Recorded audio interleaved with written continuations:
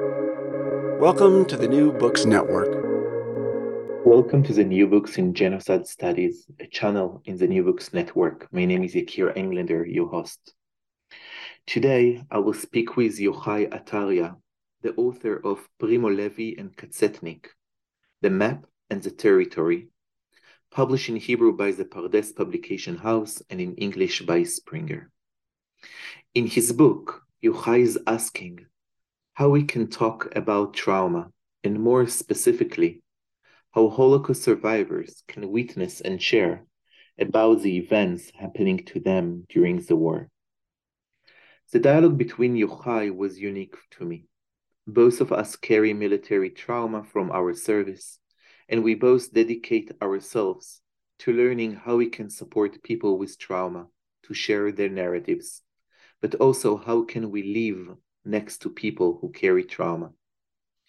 In his book and the interview, Yochai speaks about the roles of the Jewish Passover night and the stories of the binding of Isaac, but also of Ishmael in Genesis, as tools to share the Jewish trauma. We speak about the Eichmann trial and the unique testimonials of Katsetnik in it, and the question if Katsetnik spoke about himself or also about his role to share the stories of the people who did not survive. We speak about the gray zone and the complexity between being the victim and or also the victimizer. This interview, as others I offer you, is an invitation to listen to people from Israel and Palestine, people who are living the conflict and use their lives to touch it in different ways and to reflect on how we can heal the conflict.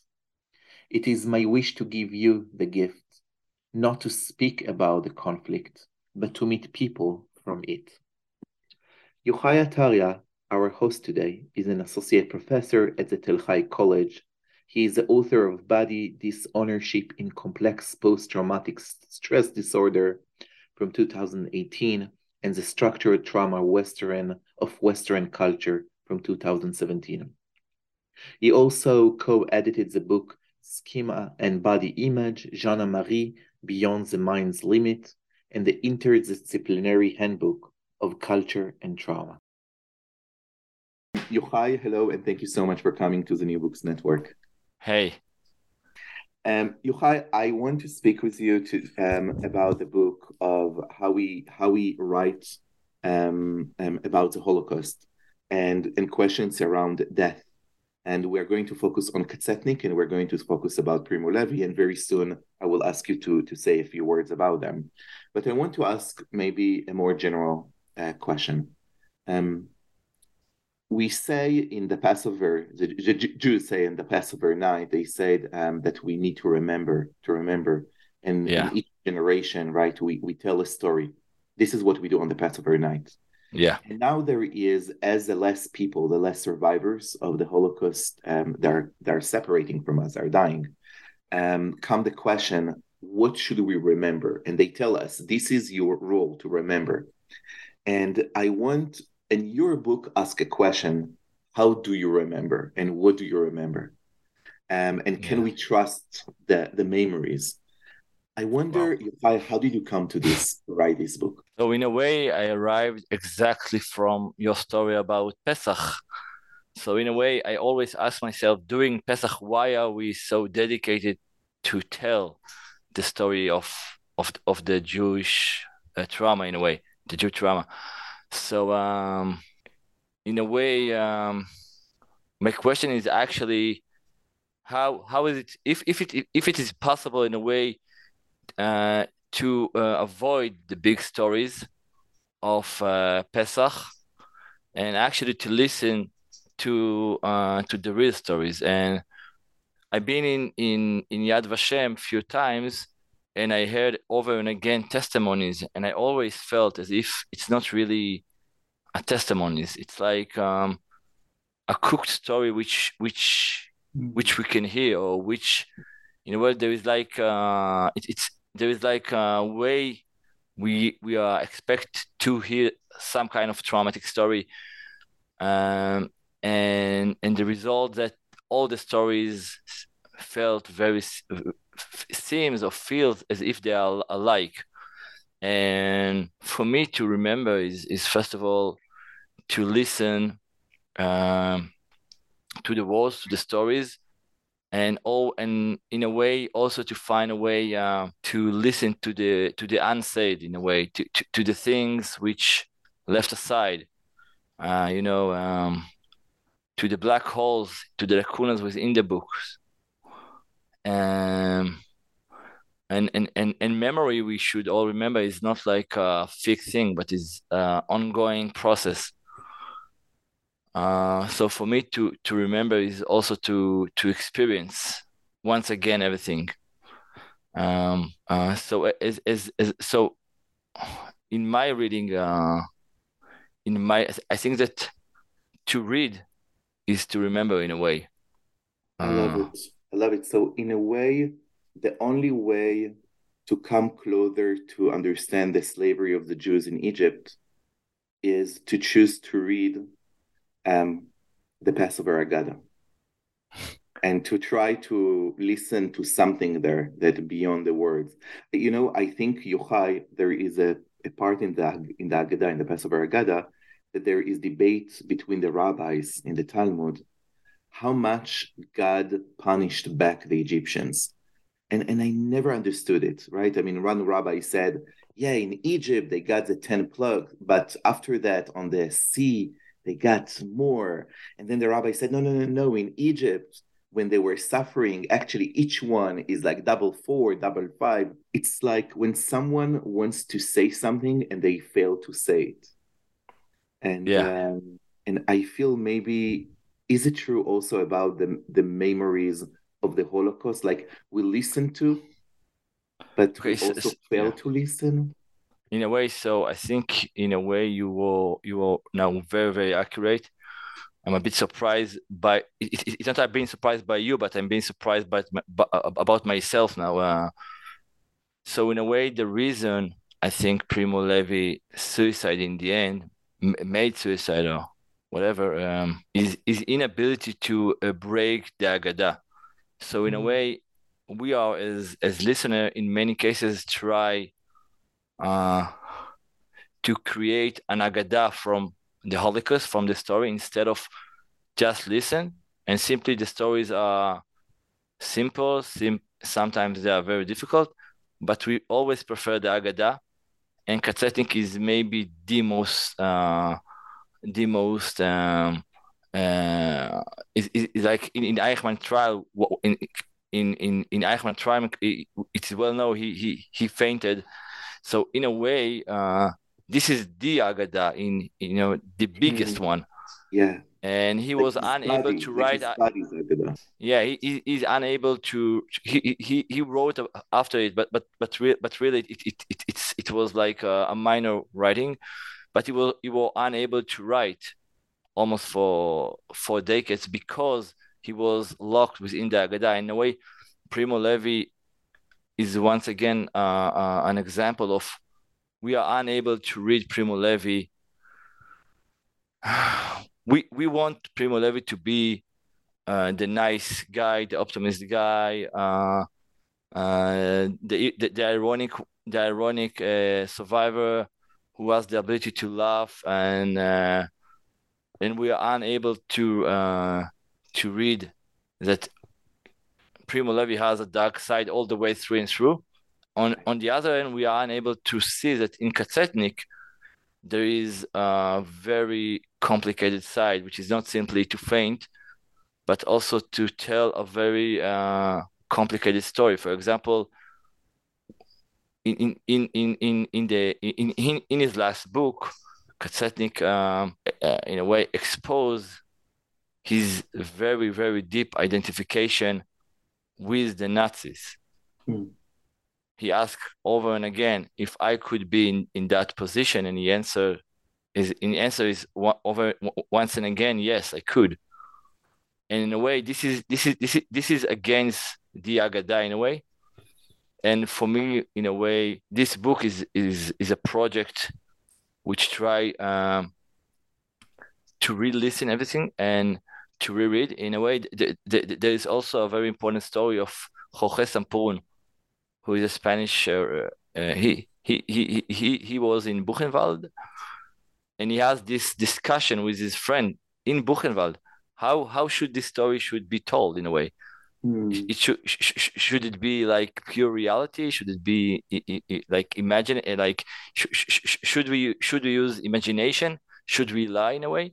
And as I see, there are so many ways to tell these stories, and to remember is to allow all these stories to emerge in a way. Well, Yochai, I want to take what you just said and it's like, this is the introduction. Now I want to go deep into your book because it's exactly from there. And before I will ask you specific questions, I just want to put aspiration for this dialogue. First of all, I can't tell you how much I love your book. Thank you so much, Yochai. And I want to put two questions that will be there. One is, what does it mean to witness and to share, to be a witness and to share? This is like a meta question in your book. And a question that maybe you don't ask in the book, but I want to ask you because I know that this book is like questions that you are dealing with. Not only how do we read people with trauma, or we listen, as you said, but a question that will be there as a meta question is, how do we live with people who has trauma? Okay, because I think it's a question that we're asking today in so many areas, like in Israel, many of us, and of course the Palestinians, are living trauma. And then the question is not only how do we listen to each other, but what are the options to have dignity life with each other? And questions, sexual trauma, etc., etc. So these are two questions that I would love to learn from you. So now let's dig into the book. Let's start with. Oh yeah, please. No, so actually, I want to begin with with the second question, because in a way it's going back to the Agadah. So once again, as in Israel, as I see it, as I feel things, the biggest story is the story of the Akedah. So is on the one side, Akedah is the binding of Isaac.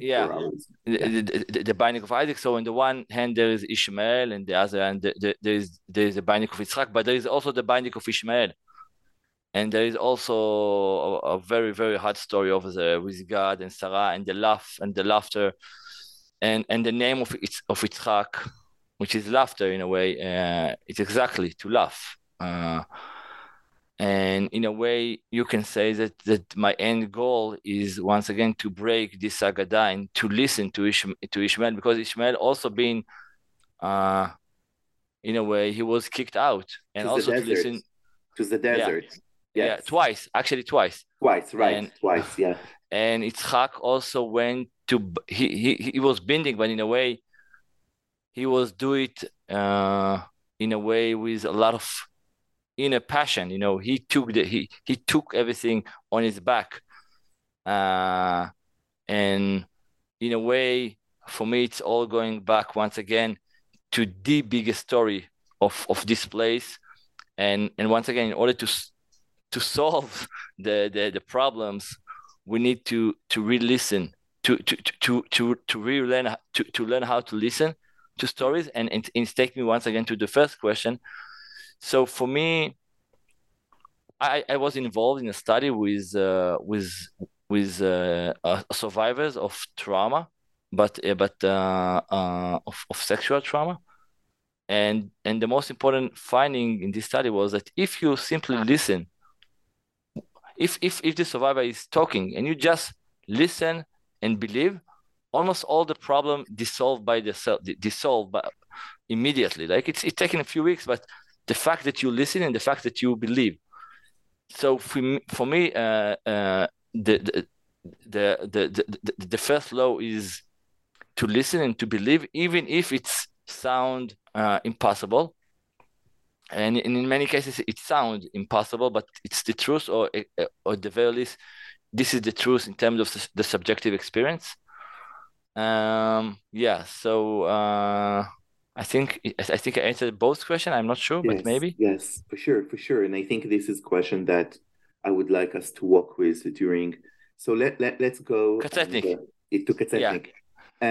Not that I don't want to do the Wikipedia, but just like a few words that will lead us to the question that I'm interested, which is what Kazetnik try to tell us, right? So a few words about Kazetnik. Yeah. So in a way, the problem with Kazetnik is that we are unable to do Wikipedia on Kazetnik, because I'm also editing a new book about Kazetnik, and there is all the time new amazing findings and new secrets, all the time new secrets and new truths and new lies, and so in a way for me Kazetnik is a story about a survivor. So in order to survive the Holocaust, you always had your own secrets. Why? Wait, why, Yochai? Okay, so I've been in Germany and I gave a talk about Kazetnik, and I felt ashamed after the talk, and I told myself, why do you give them all these excuses? But in a way, I think it's been long enough in order to, and it's quite clear that in order to survive, you need to do something. It's not like a clean story. In the end of the day, I think Primo Levi was so smart, and he put it in such a intelligent, in such a beautiful way in his last book, before the suicide. So he told us the truth. In order to survive, you must to put your hand in a way. You must to betray yourself in a way, and you must redefine the very notion of being a human being. So in both Kazetnik and Primo Levi, in this sense, tell us the same story. It's not as if you are. Wow, it's so complicated now to talk about it, because it's been a while. Yeah. And once again, I want to be careful here, and all the time, as Levi says all the time, you need to put a very strong wall between the survivors and the people who actually did the trauma, the Nazi. But that being said, the wall is not a real wall. It's a thin line which everybody cross all the time. Okay, so I remember there is the survivors, and on the other hand, and they are the one who did everything, and they are and everybody needs to remember it. But that being said, once again, we need to understand that the survivors cross the line all the time. So and it takes us also to how actually we need to listen to his story, because Primo Levi is saying over and again, it's very difficult to believe to the story of the ones who to the for example, there is the Sonderkommando and the Kapos, and it's very hard to believe their stories in a way. Right. But everybody crossed the line, and we need to be able to listen to these gray areas of the line. So to go back to Kazetnik, Kazetnik is in a way he born in Poland, and he was sent to Auschwitz, but actually he has this amazing story, which in 43 he was actually sent to Auschwitz, but went back and then sent once again, and it's quite rare story, and we discover. And Yochai, his name is not Kazetnik. Yeah. I mean, so this is the nickname. But it's not even, yeah. So this is once again complicated. But there, Yechiel Feiner is the original name of the person who born in Poland in 1909. But Kazetnik said over and again, I was died and born once again as Kazetnik in 43 once I entered Auschwitz. But once again, there is another name of Kazetnik, which is Yechiel Dinur in Israel. And there is like another 4 or 5 names. And there is also the story, there is also Hari from the book. So this is actually, for me, Kazetnik is like the ultimate example of the survivor who is so split between so many characters. And you can say, so yeah, he's lying, but you can say, yeah, it's all truth actually. In order to survive, you need to develop many kind of characters, and Katzetnik, in a way, in his writing, exposed these difficulties and these characters. So he been in Auschwitz, but actually he was, so it's once again it's he was in quite I don't know how it's gonna be on it was it, he's actually was in an easy camp, if you want. You say it with quotation, of course. Yeah, quotation. It was like in Auschwitz, but in a very it's a bit far away from the center, and it was actually in a place was with good conditions in a way. Yeah, I'm joking. Of course.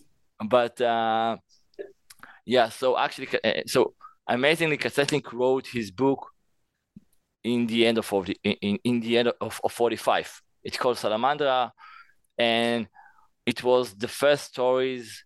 It was the first book and the first story which the Tzabar the Israeli Tzabar. How do you say Tzabar? It's Tzabar? Tzabar, or the Israeli, what we call the native, who were born already in Palestine. It's a bit joke to say native in Israel, but yeah, so complicated. It's so complicated. So the so-called native Israeli read. Yes. Yeah, and in a way, Israel, the natives Israel learn about Auschwitz from those quite crazy books, which involve porno almost, and on the one hand, but on the other hand, the books we know now, we know that the books are very accurate when it comes to history. If we think about the history side, the dates of the date and everything are very accurate, but the story themselves are sometimes very accurate, but sometimes they are quite crazy. But if we return to your question, so for me it's all truths. It's not truth about fact, but it's truth about what is it like to be a survivor. And I think what you said now, it's like I'm breathing heavily, because what you say, it's so truth in a way. Because you have here a question of what does it mean as a person with trauma to tell the story, right? So as you mentioned, in Israel at the 50s, when the stories come slowly, I mean, no one wants to listen to them, but when the Israelis who are born in Palestine and then in Israel, they are hearing screaming at night, right in the middle of the kibbutz. Yeah. They see sometimes weirdos like mumbling to themselves on the street. Yeah. And they see the number on the hand all the time on the street. They see the number on the hand, right? Yeah. And somehow they need to figure it out, what the hell happened. And then come the I'm not sure they want to actually know what the hell. Yeah, exactly. And they don't want to know what happened. Thank you so much, Yochai. But they are forced to see the numbers and to hear the screaming in the middle of the night from some houses. Yeah. And then come the Eichmann trial. Exactly. And it's a real trial. Someone is going maybe to die, which is Eichmann. And then come Katzetnik. How a judge should listen to what happened there. So in a way, it is possible. We need to talk about this trial for like 3 different kind of meetings, but we need to put it in the context. But before the context, so in this trial there are 102 witnesses, I think. I'm not sure. And up until 2 weeks ago, I was sure that Katzetnik met Eichmann, but there is a new finding in my studies that actually he didn't saw Eichmann. Wow. Yeah, it's a new finding. It's really exciting. As I told you, it's all full of secrets. This is really a new finding from a new study. But we need also to think about this trial in a big context of, and I want to mention two small stories. Please. The first one is Eichmann trial is a reaction to the story of Kastner, and we cannot avoid. And to the train of Kastner. Yeah, and the trial. And the trial of Kastner. Sorry. We cannot avoid thinking about this is the big context of Ben-Gurion want in a way to re-establish the memory of the Holocaust. But as I told you, for me to re-establish the memory of the Holocaust in a way is to stop listening in a way. And for me, the biggest context, like in the most, and it's going back to the Agadah. So do you know there is the thing in Israel which in Israel has a nuclear weapon, as everybody don't know, and the German war, they paid for Israeli nuclear weapon. And do you know when the first payment arrived? I do not know. Like a week after the death of Eichmann. Wow. Because there is agreement between Germany and Ben-Gurion that when you talk about Eichmann, you can say that Eichmann is a Nazi, but you can never say that Eichmann is a German. Mm. So this is once again all the time throwing us once again to the biggest story, that the Agadah and the trauma and the link between the Holocaust and the atomic weapon. This is my new book, by the way. Like it's all combined. So, but if I'm going back to Katsetnik, so Katsetnik arrived to the stage after he didn't eat for 24 hours, and he thinks that he's going to be presented as Katsetnik. Up until then, it's once again, it's a bit a legend, but a bit true. There's two characters. There is Katsetnik and there is Yechiel Dinur. In a way, Yechiel Dinur doesn't know Katsetnik, and Katsetnik doesn't know Yechiel Dinur. In a way. And a few minutes before the trial, he's being told that he's going to be presented as Yechiel Dinur. And so on the stage in front of Eichmann, and the cameras, and it was a live broadcast, and but this is a different story. He was forced to be presented first of all to himself as Yechiel Dinur. So he's talking, and he's like in my classes, I'm showing the full witness. He's talking, and it's really he's starting to talk about stars and about Jesus, and he's going very far away. But if you really listen to Katsetnik, you see that after 4 or 5 minutes, he stopped to talk. He's no longer talking in the third person, and suddenly he's and he's talking in first person, and suddenly he's over there. He said, "I'm seeing." So he's now Yechiel. I don't know who is it. Actually, for me, he's like is in an empty box. He could be who he could be a lot of people, but he returned to Auschwitz and he see everybody going to he's like to the chambers, and he say in the first he say I saw them, but after a few minutes he's saying I'm seeing them. I'm now over, and in a way he like moved from 61 from Israel to Auschwitz to 44, 45. And in this moment, exactly, the trial stops him. And for me, this is the most important moment in the way Israel, Israel unable to really listen to the witnesses, because this was the first time, and as I see it, also the last time that we saw a real witness. Like for me, a real witness is to witness is actually to move back and forth between the here and now and the back then, and he just shifted. He began as Yechiel Dinur, and he shifted to Katsetnik or to Yechiel Feiner or whatever. And in the moment he was there, the trial he forced to stop in a way. And then do you know why he was forced to stop? Like historically, because it sounds for them not testimonial anymore.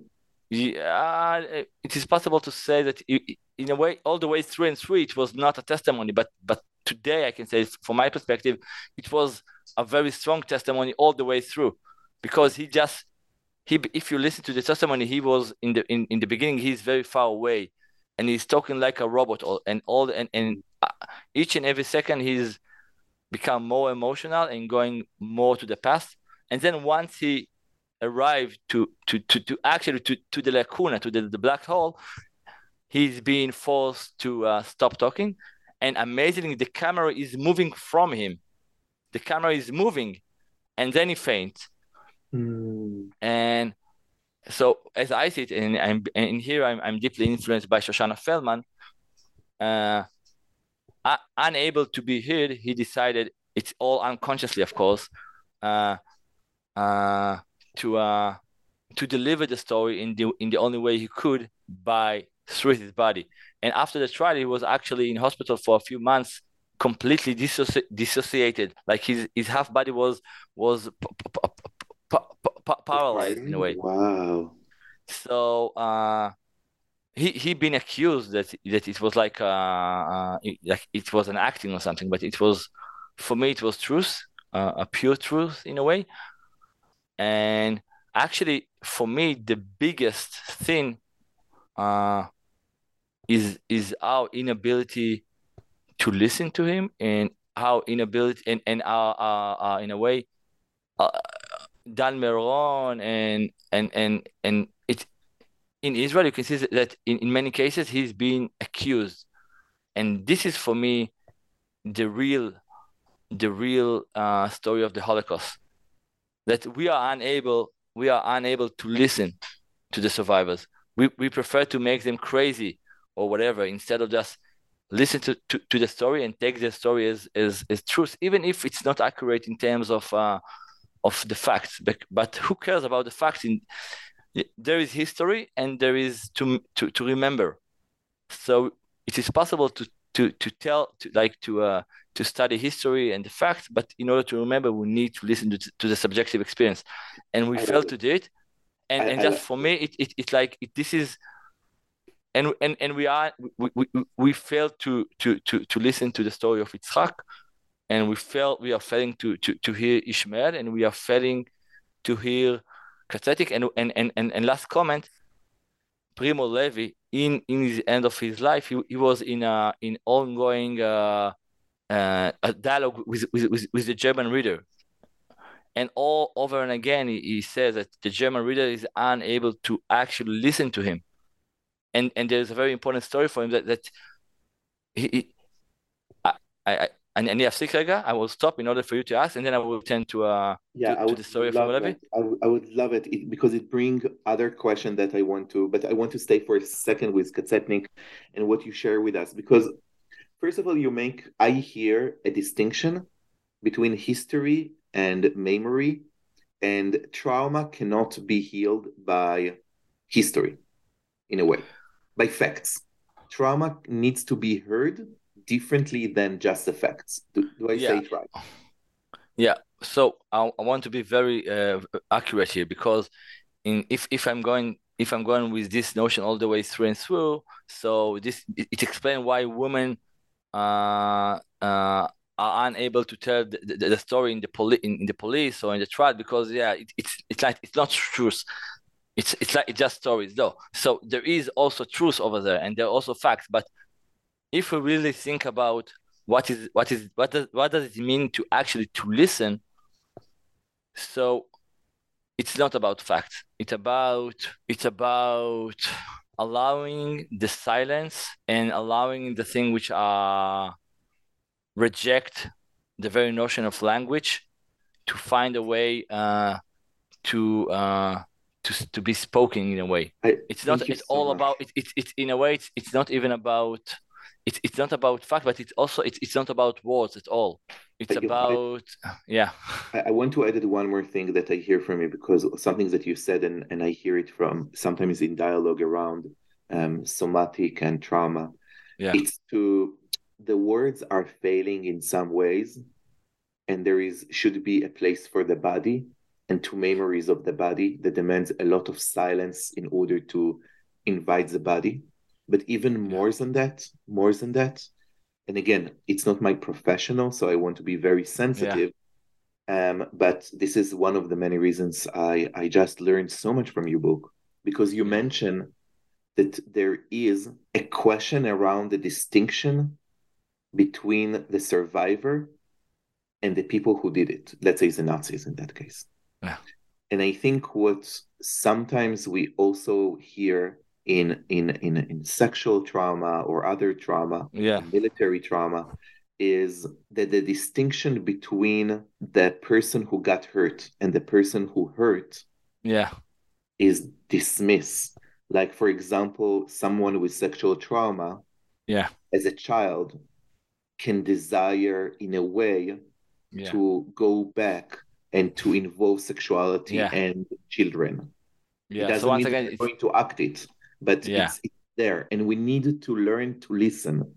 yeah, And it's so painful because in a way it's like, what? But this is what happened to you. Yes, and it's so complicated. And I think you said that, and in your book, it's just so powerful to see that the distinction between the survivors and the Nazis, according to the writers, to the survivors, is not black and white. There is a exactly. huge gray zone. So once again, I needed like a few hours in order to deal with your important comments. But let's say that the biggest, I'm going to talk about two issues. So first of all, in order to survive, in many cases during trauma, you need to be dissociated during the trauma. And Katzetik is once again very strong example here. But once you are dissociated from your first person perspective, you in a way, and you become completely empty, you can embrace a lot of perspectives, and some of them are of the Nazi or whatever. Like it's only an example, and I think Katzetik is only an example for this. But yes, this is what actually happened during the trauma. You need to survive, so you dissociated from the event, but the cost is heavily in the long term. And this is the reason there is a very strong relation between between dissociation during trauma and post-traumatic stress disorder, and even schizophrenia. I have a lot of writing about this issue. This is actually my PhD. So on the one hand, so this is a small comment about this issue, but you talk about the gray zone in a way, and the gray zone is it's a notion that emerges from Levy's writing. Levy, in a way, he's the most important voice, and on the other hand, there is the voice of Katzetnik, who is talking in terms of other planet. Like it's like a different world, and you cannot understand it. And it's very wait a minute. There is a lot of noise. Is it okay? I don't hear. Yeah. Okay. Okay. So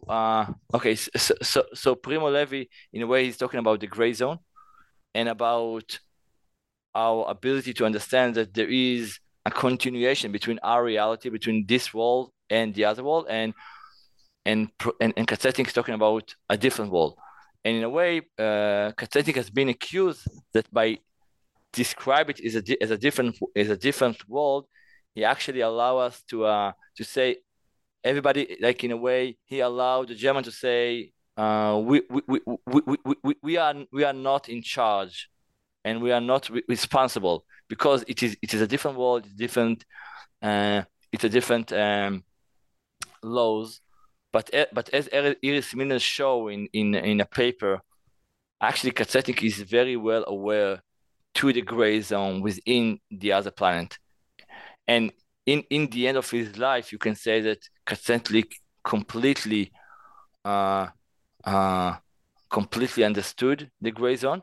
But I want to be here a bit more even radical and say that the gray zone is a nice theoretical notion, but once you leave the gray zone, as Primo Levi did, you can pay a heavy cost for that. Because to be in the gray zone, Primo Levi has a lot of dedicated writing in which he talks about his own guilties, which is very, very minors. They are so minors, it's almost a joke. But for him, it showed him that he could be one of these, that he's also in the gray zone. So it's nice to talk about the theoretical world as the gray zone, but once you are in there, it become very difficult to live with this truth. And in a way, for me to listen to the survivors is to allow them to go very deep to the gray zone and to talk like to find a word for this thing which sometimes sounds impossible. Yeah. A thing which you find yourself doing in the gray zone, and I want to just to tell my own story for a moment. Please. So I've been in Shechem and Gaza and everywhere in my military, Just for our listeners, our cities in Palestine and Nablus and yeah. So I've been in those places, and I thought I was some kind of tzaddik or whatever. Like the righteous soldier. Right. Yeah, and in the night after capturing the so-called mechablim, terroristic, I don't know, it's very difficult to define them. I think the word terrorist is not fair, but never mind. So I sat between the terrorist and my group of soldiers in order like to block them, because sometimes it was a bit harsh, let's say it in a gentle word. And I was so sure I'm such a great person. But I've been in Jenin one time, and it was a day before I went home to vacation, and my wife actually, she's now my wife, but then she was my girlfriend, and she took the bus, and I knew that this terrorist supposed to be on this bus. So once I saw him, I wasn't. I was like, for 2 minutes, I was completely in the gray zone, and like I completely understood that it's very easy to move over there between being sometimes more gentle, sometimes being to do things which you are ashamed in the years after. But so for me to listen to the story is to allow the witness to move within the gray zone. Yeah. And the gray zone is everything but Agada. It's a brute, sometimes it's a brute truth. It's not nice one. But if we're talking once again about the big story, we talk about Agada and Pesach and about Yitzhak.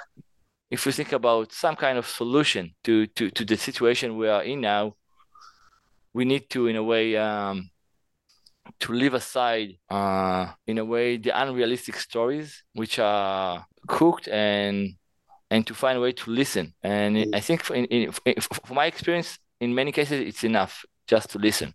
It's so powerful. It's very powerful. And again, Yochai, I'm thinking about our listeners. I think about how do we teach what happened in the Holocaust for the next generation who are not going like to see people with numbers. They're not going to, they're not going to meet them even very soon.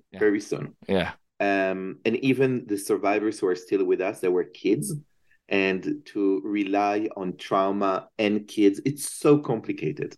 Now, on the one hand, we're going to have more and more people who are going to say, you see, you read Katsetnik, it's clear that it's not clear reality. I don't know how to say that, without... it's not true. Yeah, it's not true. And this Holocaust memory, in a way, it's just not history. So let's stop learning that, right? And so there is this notion and the notion of how do we listen to trauma. And I think there is something in your book and the way how you give. I felt so much intimacy between you, Primo Levi, and Katsetnik. And the way how you walk us with their text and you show us, listen to them now. Like I really felt invitation, Yochai, to go to a journey in your book. And amazing word. Thank you. Thank you. And to go to really complicated things, and maybe we need to end. So I want to end with one more question. And it's not going to be such a clear one, but I want you to share a few words. I go back to my meta question. So how do we live with people with trauma? Yeah. Primo Levi decided to commit suicide. Yeah. I don't know how to say that. When you commit suicide, there are people who are after that need to live with that. Yeah. And it's very traumatic for them. Yeah. And Katsetnik, I don't know what does it mean to live with Katsetnik, if it's possible. No. And it's not possible. Yeah, it's not possible. And there is also, both of them force you to listen to something that none of us want to listen to, which is the Muzelman. This person who is like robotic, alive, already dead, who has no passion to life. No, you look at his eyes, from what I read, you don't see life. Yeah. It's so complicated. How should we live with these traumatic events? This is one thing. This is a big question. So in a way, first of all, I want to say that for me to listen to the witnesses is to allow them to fail in their witness. And everybody is in a way in the reason that Kaczynski is so strong as a writer, as I see it, is actually his failure. It is also true from Primo Levi. They are both failed to describe the inner world of the Muslim. So allow them to live with the failure. Wow, your question is a very difficult one. What do you take from the commit suicide of Primo Levi? First of all, let's say that it's very difficult to explain it. And in my book, I'm dealing and I'm trying to comparing between his suicide and Jeanne Marie, which is also edited. I edited a book about Jeanne Marie, and I'm dealing quite a lot with Jeanne Marie, and it's not the same suicide. And each suicide has its own its own story. But let me just say that for me, Levi's suicide, it's not exactly about the Holocaust at all. It's a result actually of his translating of Kafka. And I remember my own experience after the Lebanon War. The second one, I returned my home and I read Kafka, like just Kafka, for like 2 or 3 months. It was very difficult experience. And I think about Primo Levi's decision to translate Kafka, the trial, and he said it was a mistake, but like he will enter too much into this gray zone, too deep into the gray zone, and for me, Primo Levi's suicide is more a result of understanding what does it actually mean to be a human being. And if I will return to your question about how to live with them, wow. So in a way, survivors in many cases ashamed to be part of the human of this. They are ashamed to be humans because they, in a way, they saw how low it can get.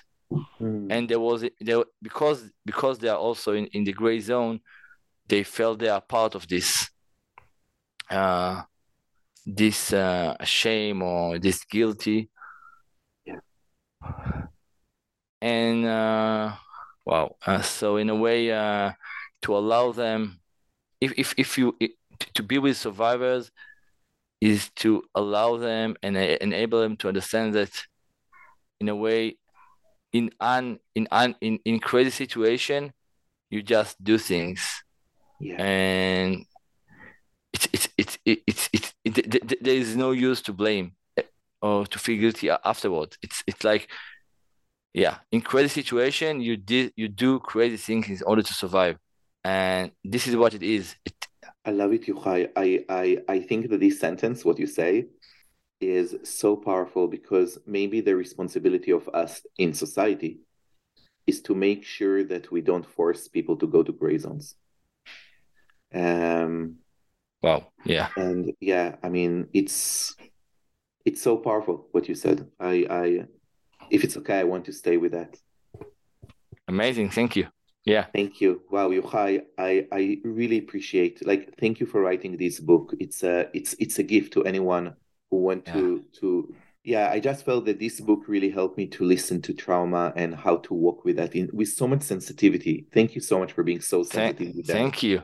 And the interview was very, very, and it forced me to really rethink everything from scratch. So thank you. Thank you so much, Yochai. Bye-bye. Bye.